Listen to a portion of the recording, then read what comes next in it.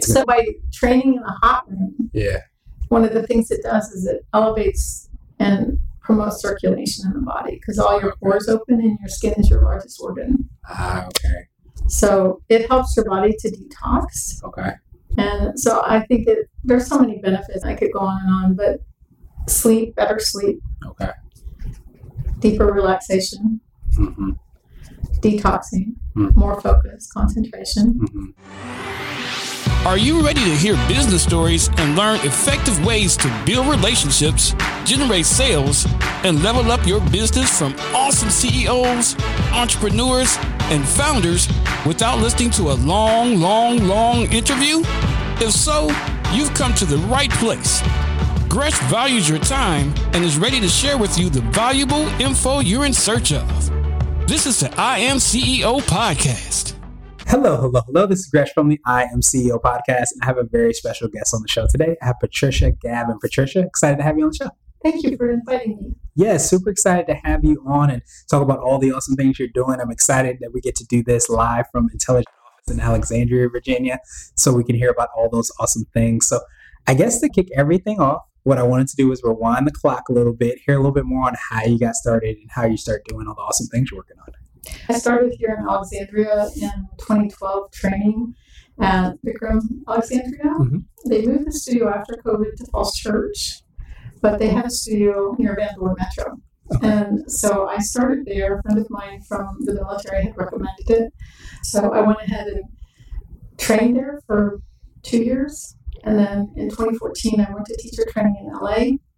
And I spent 60 days as a yoga teacher in training with Bikram Chaudhry at what was the Radisson, now the Hyatt, at the airport with 300 other people from across the globe. Oh, wow. Yeah, I like to say it's the United Nations of yoga. There you go. So we practiced twice a day, and then we had classes noon to 3, and then in the evening from 6 to 9. Okay.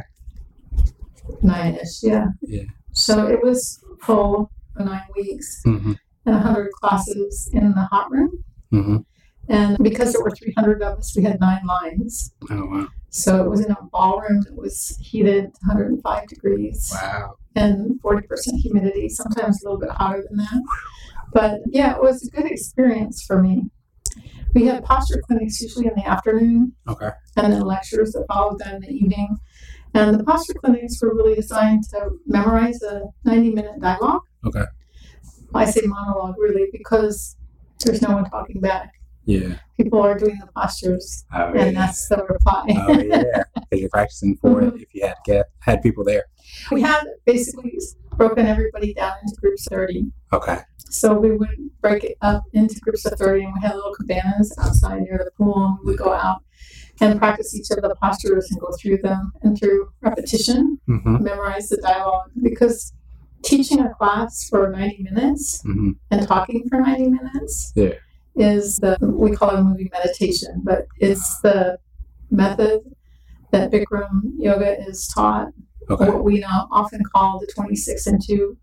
It's 26 postures, basically 2 breathing exercises, and then 12 standing postures and 14 floor postures that are repeated twice.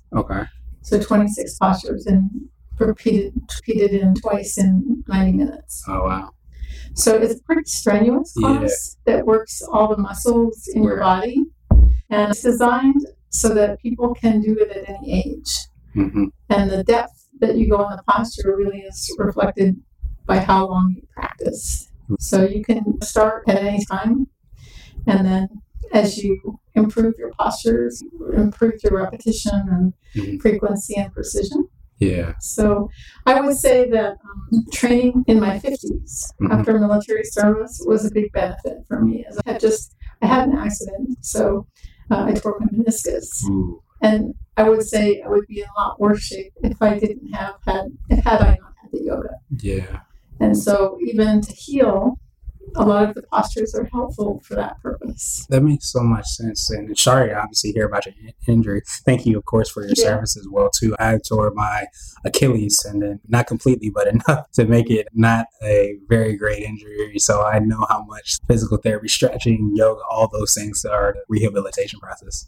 Yeah, I had moved to Key West during COVID to teach outdoors, and I came back after having an accident because Alexandria has some of the best physical therapy, I will say. Solutions is one of the local people who I'm seeing now, and I have another chiropractor I'm seeing. Okay.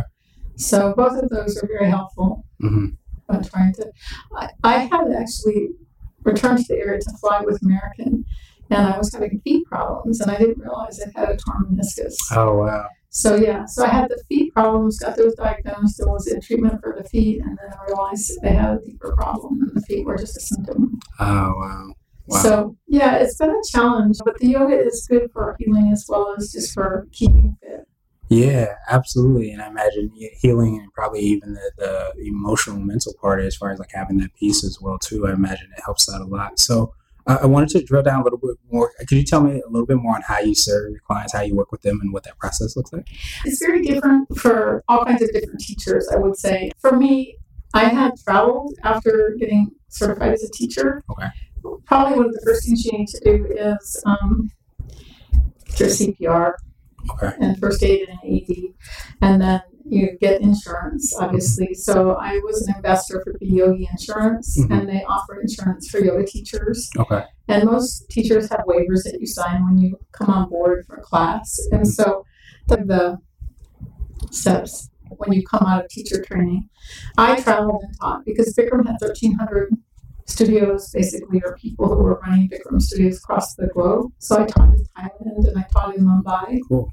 Before COVID. Okay. And then I wound up teaching in the Tiki Hut on Sunset Island in Key West. Oh, wow.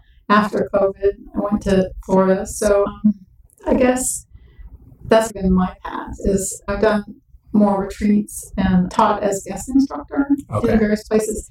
I did teach for the Kirov Ballet. Okay. Here in town when they were open near Catholic University. I taught their summer program. They have a paraprofessional program that they held to help place dancers in companies.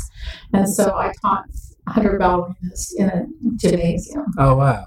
Which was really... That'd be incredible. It actually was because they're athletes and they're very flexible. Yeah. Very strong. Yeah. But they also have a lot of injuries. Dancers are prone to a lot of injuries. Foot, shoulder, hip. Yeah.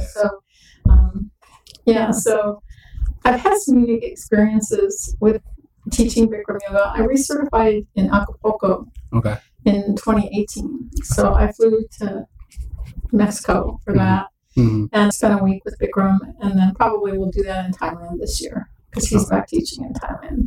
Okay. So that's my path. There's, for teachers who've taught 10 years, which I'm coming up on, there's a 500-hour certification through Yoga Alliance that is reciprocal for Bikram teachers that is taught in Spain, in Malaga, Spain. So that's in April.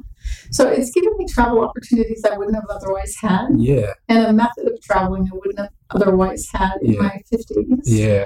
And so for that, I'm very grateful. Locally, I'm teaching for residential community platform, which is here in Alexandria and the Sur.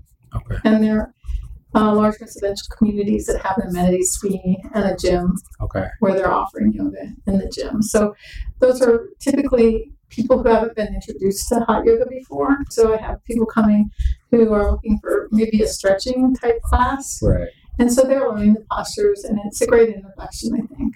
Yeah, absolutely. And I think that you being able to meet people in so many different places and areas it's amazing. The difference between exercise and yoga is breath. So breath control is a big part of yoga. So you are never breathing through your mouth.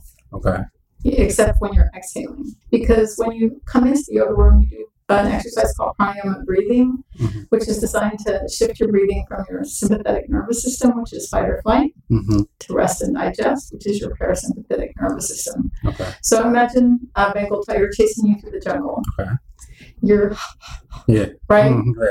Inhaling through your mouth. So the goal is to get you to inhale slowly through your nose and exhale through your mouth. Gotcha. Long and slow, deliberate. while you're doing the postures. So they become effortless and your breath is controlled. So by training in a hot room, one of the things it does is it elevates and promotes circulation in the body because all your pores open and your skin is your largest organ. Okay. So it helps your body to detox. And so I think there's so many benefits. I could go on and on, but sleep, better sleep, deeper relaxation, more focus, concentration, increased ability to sit like in a meditative state or in front of your computer for an extended period of time. Right. Yeah. That makes sense. And do you feel like that might be part of what I call your secret sauce? It could be for yourself or the work that you do. Is it your kind of, I'm going to use the word holistic awareness over like yoga and all the things that are involved with it? Do you feel like that kind of sets you apart? I think that there's a buzzword mindfulness. I think it makes you more aware. Okay. They call it self-realization in the yoga world. It raises your self-awareness because you're focusing on controlling your body and your mind and your spirit and bringing them all in one place. Right. And so I think that the yoga, because people say it's not a workout, it's a work in. So it's a work in because you're doing inner engineering. Sadhguru is, I think, in McMinnville, Tennessee, and he's developed a program there, and he calls it inner engineering, where he's teaching yoga. Because yoga means union of body, mind, and spirit. So it's really bringing together all those things. People think of it as maybe sometimes a religion, or I would say more it's a science. I would say less of a religion, more of a physical science, like physical fitness or PT, or if you're studying kinesiology, movement in the body, dance. I would really put it more in that category than I would a religion. That makes sense. There are people in, obviously, India are Hindu and Muslim, but there's also Christians there. They all practice yoga. Right. So it's not exclusive to any one group. Yeah, that makes sense. So it's not like you don't have to believe in the yoga. You just have to do the postures. Yeah, that makes sense. I love that you have that awareness thing. Did you consider that to be what I would call like a CEO hack? And that could be like an app, a book, or even a habit that you have. But is it that ability to understand like yoga being the interrupter? Do you feel like that's part of the hack that you would lean on? Yeah, like when I feel stuck or I feel a little frustrated or overwhelmed, going to yoga always is like a big exhale. You always feel like, it's like they use the expression like go of stuff. Right? So it's a way of cleaning house. I like that. Yeah, if the body is the temple, right? It's like cleaning the house. Yeah. And I think athletes have a better understanding of their bodies because they know how they feel after they've worked out and the relief it provides. I love that. And I don't know if that might be because I'm curious if I was going to ask you for a CEO nugget, which is a little bit more of a word of wisdom or piece of advice. I almost wonder that you talked about yoga being like a science. I almost wonder if yoga and even, I always feel like business and entrepreneurship is like that journey. I almost feel like yoga is a journey as well too. As you said, you start where you are. Do you feel like you find that as there's a lot of parallels between you growing and building and maybe people that are growing and building certain things like a business? I got an MBA in e-commerce and I'm thinking back about it now. And the idea, was e-commerce and hospitality, but I'm thinking back about it now and there's a lot of skills that I learned doing the MBA. I learned how to exchange currency across country borders. Everything I learned I've used as a yoga instructor, traveling and teaching. So I think that from a business standpoint, I think it's a way of problem solving. Because if you go into a meditative state and you think about something, sometimes you have to make space to process things. And I think that the body's basically space, right?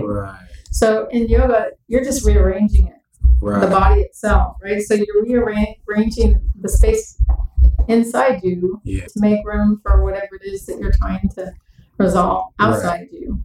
So I think it's very good for that. I know Steve Jobs was a big follower of Paramahansa Yogananda. And at his funeral, they gave out his book, Autobiography of a Yogi, to all the attendees or funeral, I say memorial service. It was given out. And I think it was something he probably used quite a lot when he probably built Apple. So the idea is that the yoga helps you live a better life, a better quality life, put it that way. Yeah, absolutely. I wanted to ask you now my absolute favorite question, which is the definition of what it means to be a CEO. And our goal is to have different quote unquote CEOs on this show. So what does being a CEO mean to you, Patricia? I think that charting a course for yourself and then for other people requires great communication. And I think that communication is, they say, 70% body language, 23% tone, and 7% words. I think that adds up to 100. I think so. So what I would say is, if the body is 70% of the communication process and you're ignoring that and just using your words, you aren't being a very effective communicator. That's what I would say. You're missing over half of the message in terms of being able to control your expression to others. Yeah, that's powerful. Truly appreciate that, Patricia. For people that are listening to this, what's the best way for them to get a hold of you, find out about the classes? I think that the classes right now that I'm teaching, they can really go to yoga. There's the Original Hot Yoga Association that has studios that teach the hot yoga in the hot room. Locally, just following my feed, you can find out what's going on and where. Typically, like we just had a USA Yoga is a nonprofit that promotes yoga as an Olympic sport. And more of a competitive endeavor. Yeah, absolutely. And we'll have that information in the show notes as well, too, so that everybody can follow up with you. But thank you so much for your time, all the awesome work you're doing. Thank you for listening to the I Am CEO podcast, powered by CB Nation and Blue 16 Media. Tune in next time and visit us at IAM2019.co. I Am CEO is not just a phrase, it's a community. Check out the latest and greatest apps, books, and habits to level up your business at ceohacks.co. This has been the I Am CEO podcast with Gresham Harkless Jr. Thank you for listening.